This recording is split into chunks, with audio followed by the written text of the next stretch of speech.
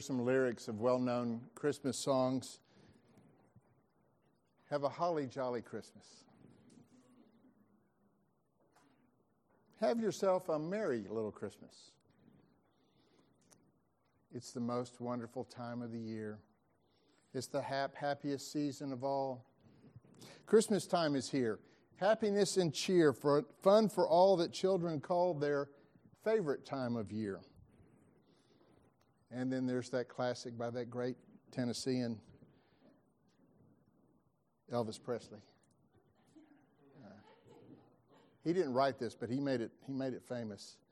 I hear the bells saying Christmas is near.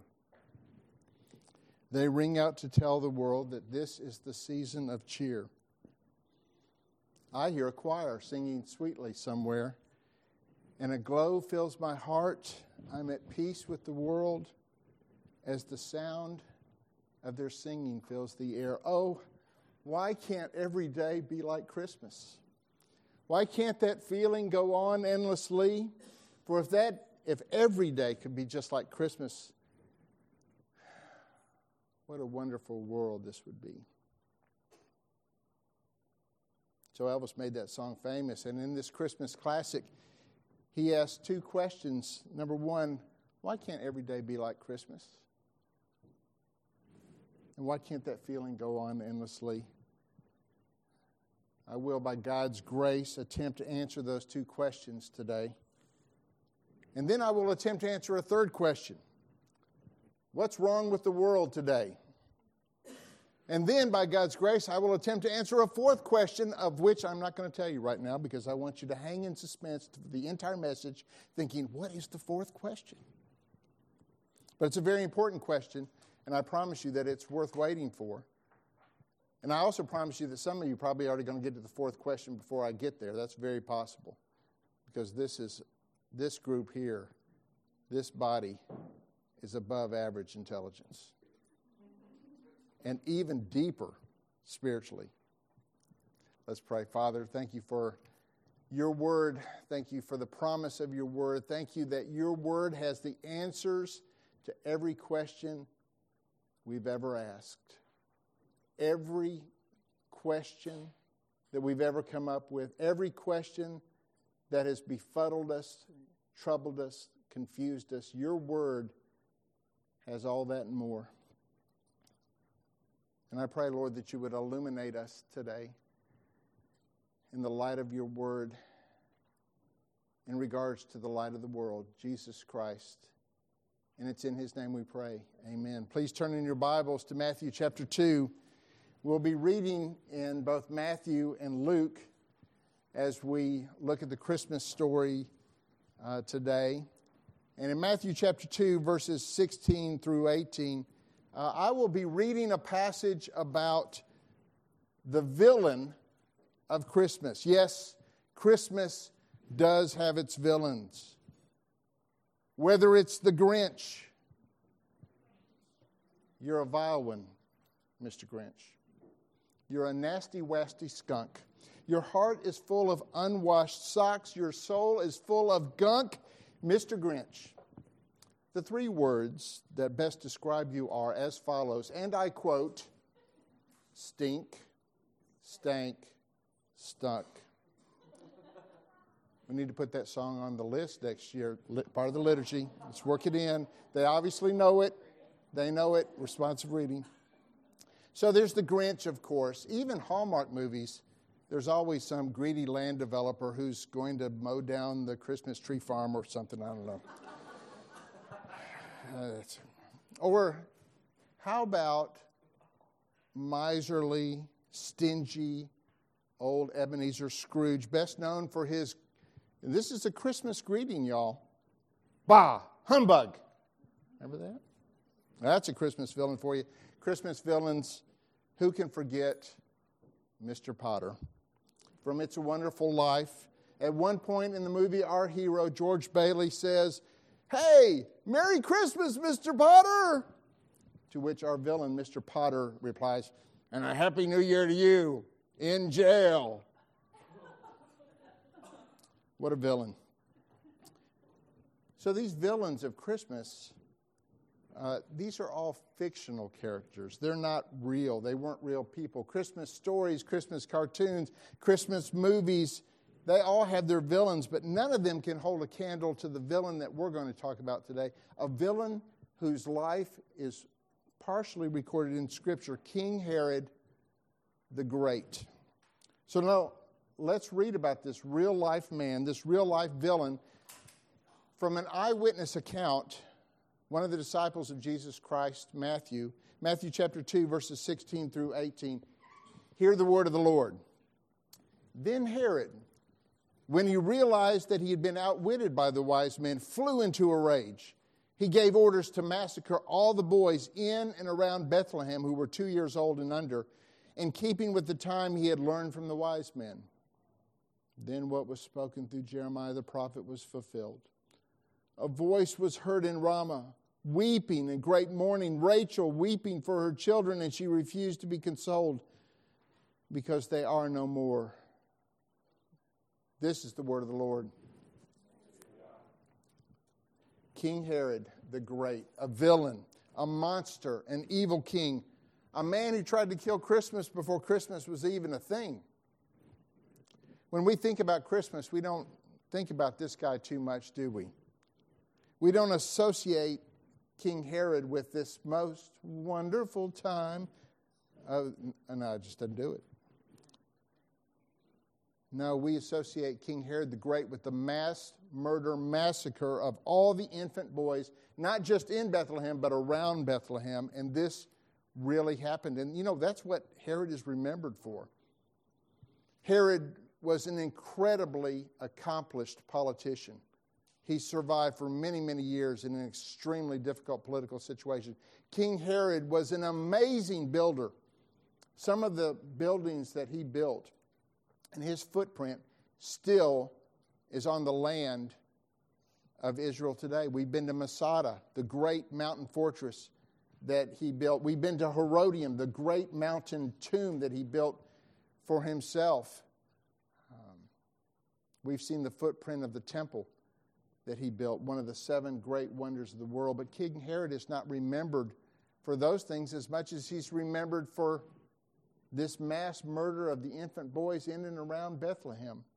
So paranoid, so fearful to maintain his power and his throne that he had all the infant boys in and around Bethlehem murdered. And remember now, King Herod would be in his 50s or 60s at this point.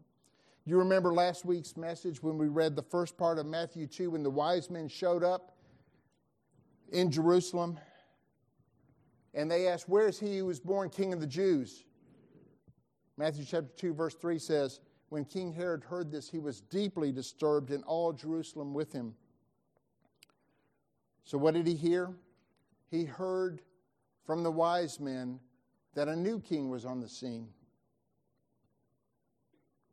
King Herod the Great, one of the most evil, paranoid kings in history, a man who had 2 of his sons executed, his brother-in-law executed, then his favorite wife executed, then his mother-in-law executed, then another son executed, and you are keeping track, right?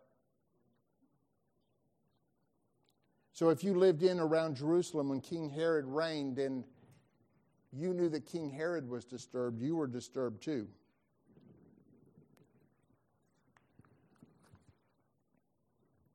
King Herod, the great villain, as compared to King Jesus, the great Savior. In Luke chapter 2, turn there quickly.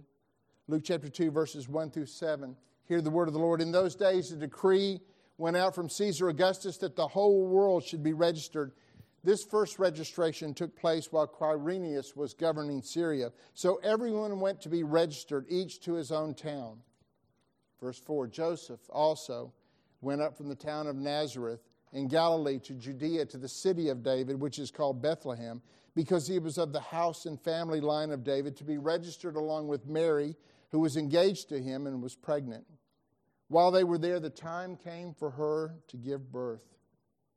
And then she gave birth to her firstborn son. And she wrapped him tightly in cloth and laid him in a manger because there was no guest room available for them. This is the word of the Lord.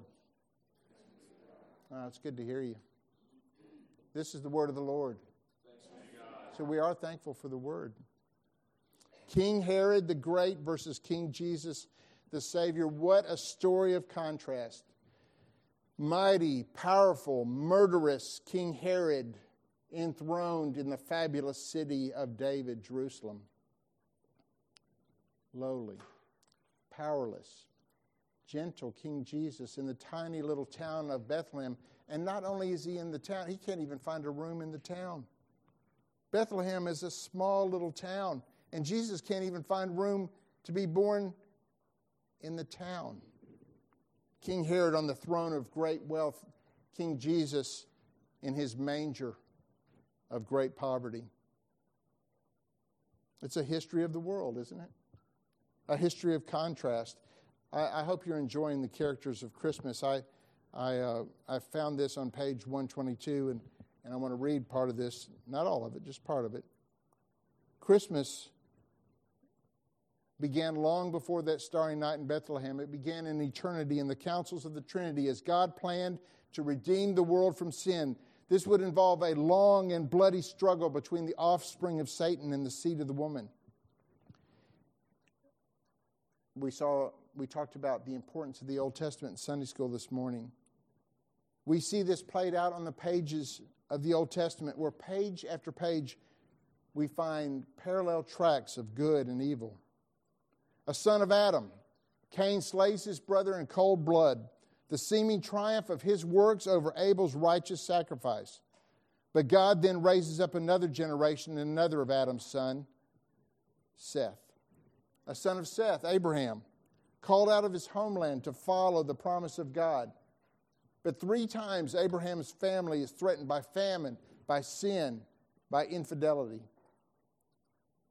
But God births a miracle in Isaac, the son of promise.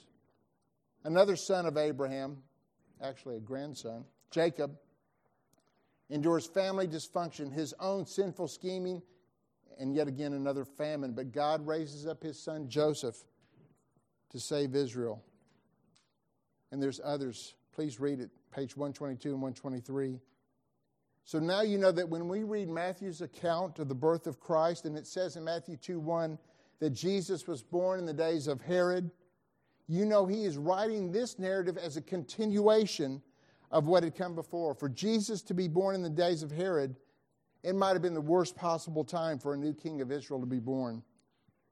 But Matthew is framing his book not as a tidy biography of Jesus, but as the clash of kingdoms, a study of contrasts.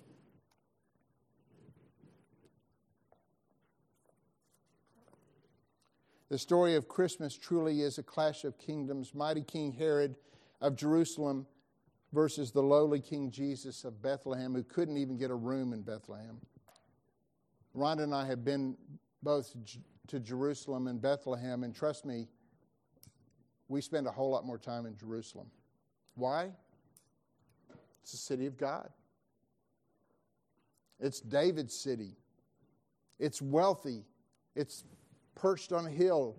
It's spectacular to the eye. It's everything an earthly king could ever want. That's where he would want to reign from. But Jesus was born in Bethlehem.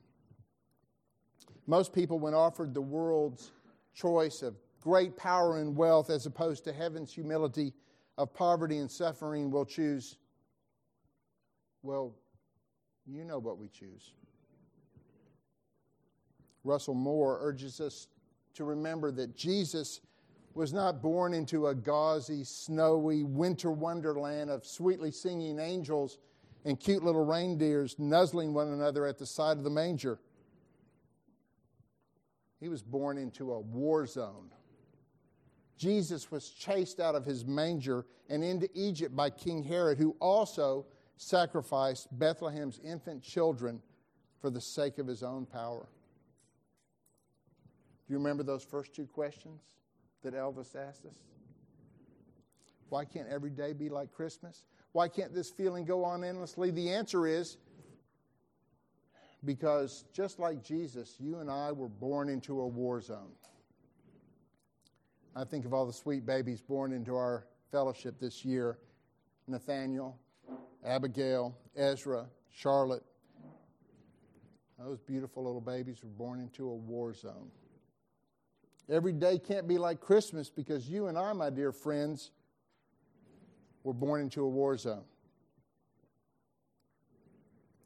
And then there was the third question. Do you remember the third question? What's wrong with the world today? About 120 years ago, a great newspaper, the Times of London, posed this question to its readership.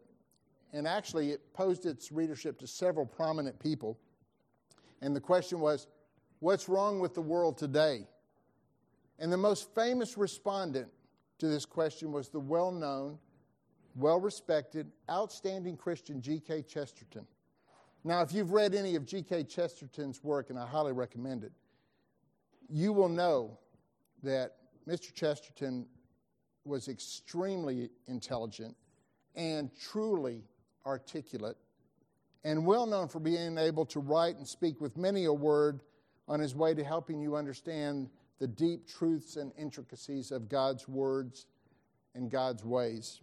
So when G.K. Chesterton responded to this question, what's wrong with the world today, his simple, short answer shocked many people. Do you know what his answer was?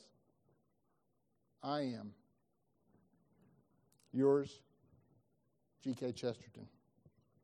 May I update that third question a bit in light of the sermon today? And instead of asking what's wrong with the world today, may I ask, why were we born into a war zone? I would direct your attention to your workbook, page 27.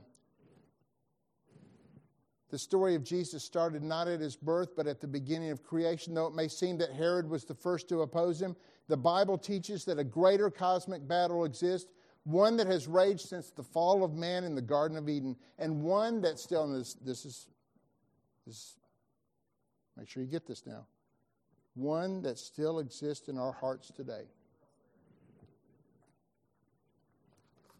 We were born into a war zone because all of creation became a war zone when we sinned in Adam and Eve in the Garden of Eden. And if you look at all of the worldviews crumble and fall when they try to describe how evil entered into the world.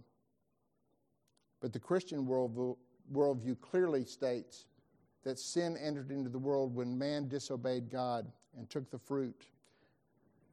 So what's wrong with the world today, dear sirs and madams? I am a sinner.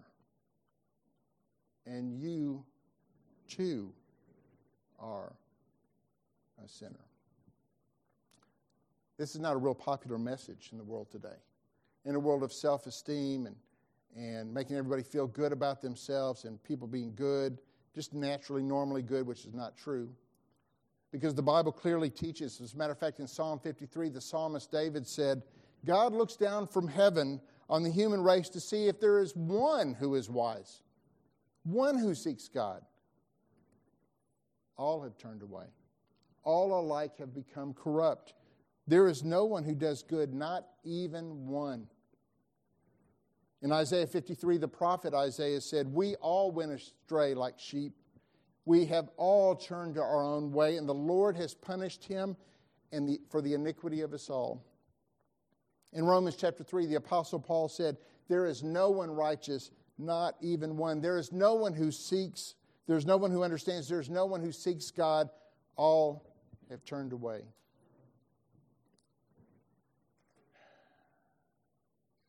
That's the message of good cheer that I bring you this Christmas time. But I'm not going to stop there.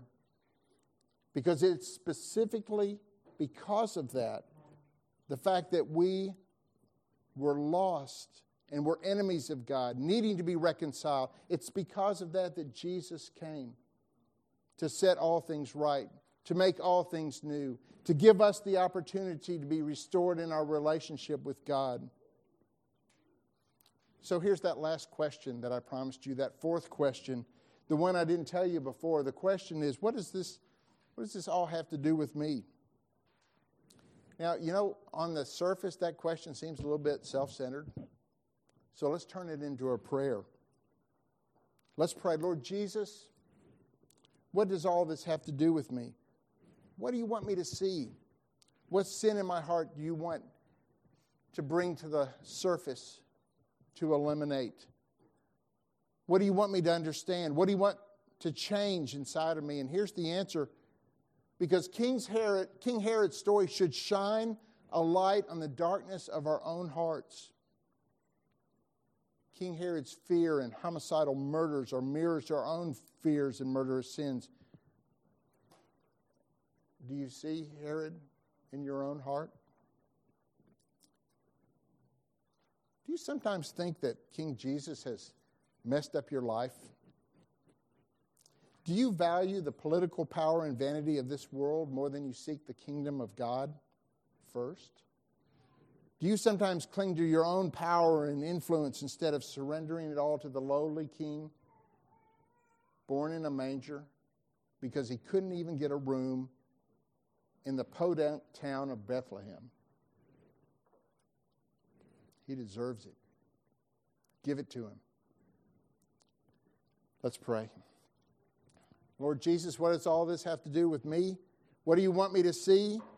What do you want me to understand? What do you want to change inside of me? Lord Jesus, help us to remember that we too were born into a war zone, just like you were in Bethlehem that day. Lord Jesus, help us to remember that we, once we have trusted you in faith and placed our trust and confidence and our faith in you, that we are to fight the good fight of faith and to put on the whole armor of God so that we may be able to withstand the schemes of the devil in this war zone in which we live today. Lord Jesus, you are our hero, and we worship you.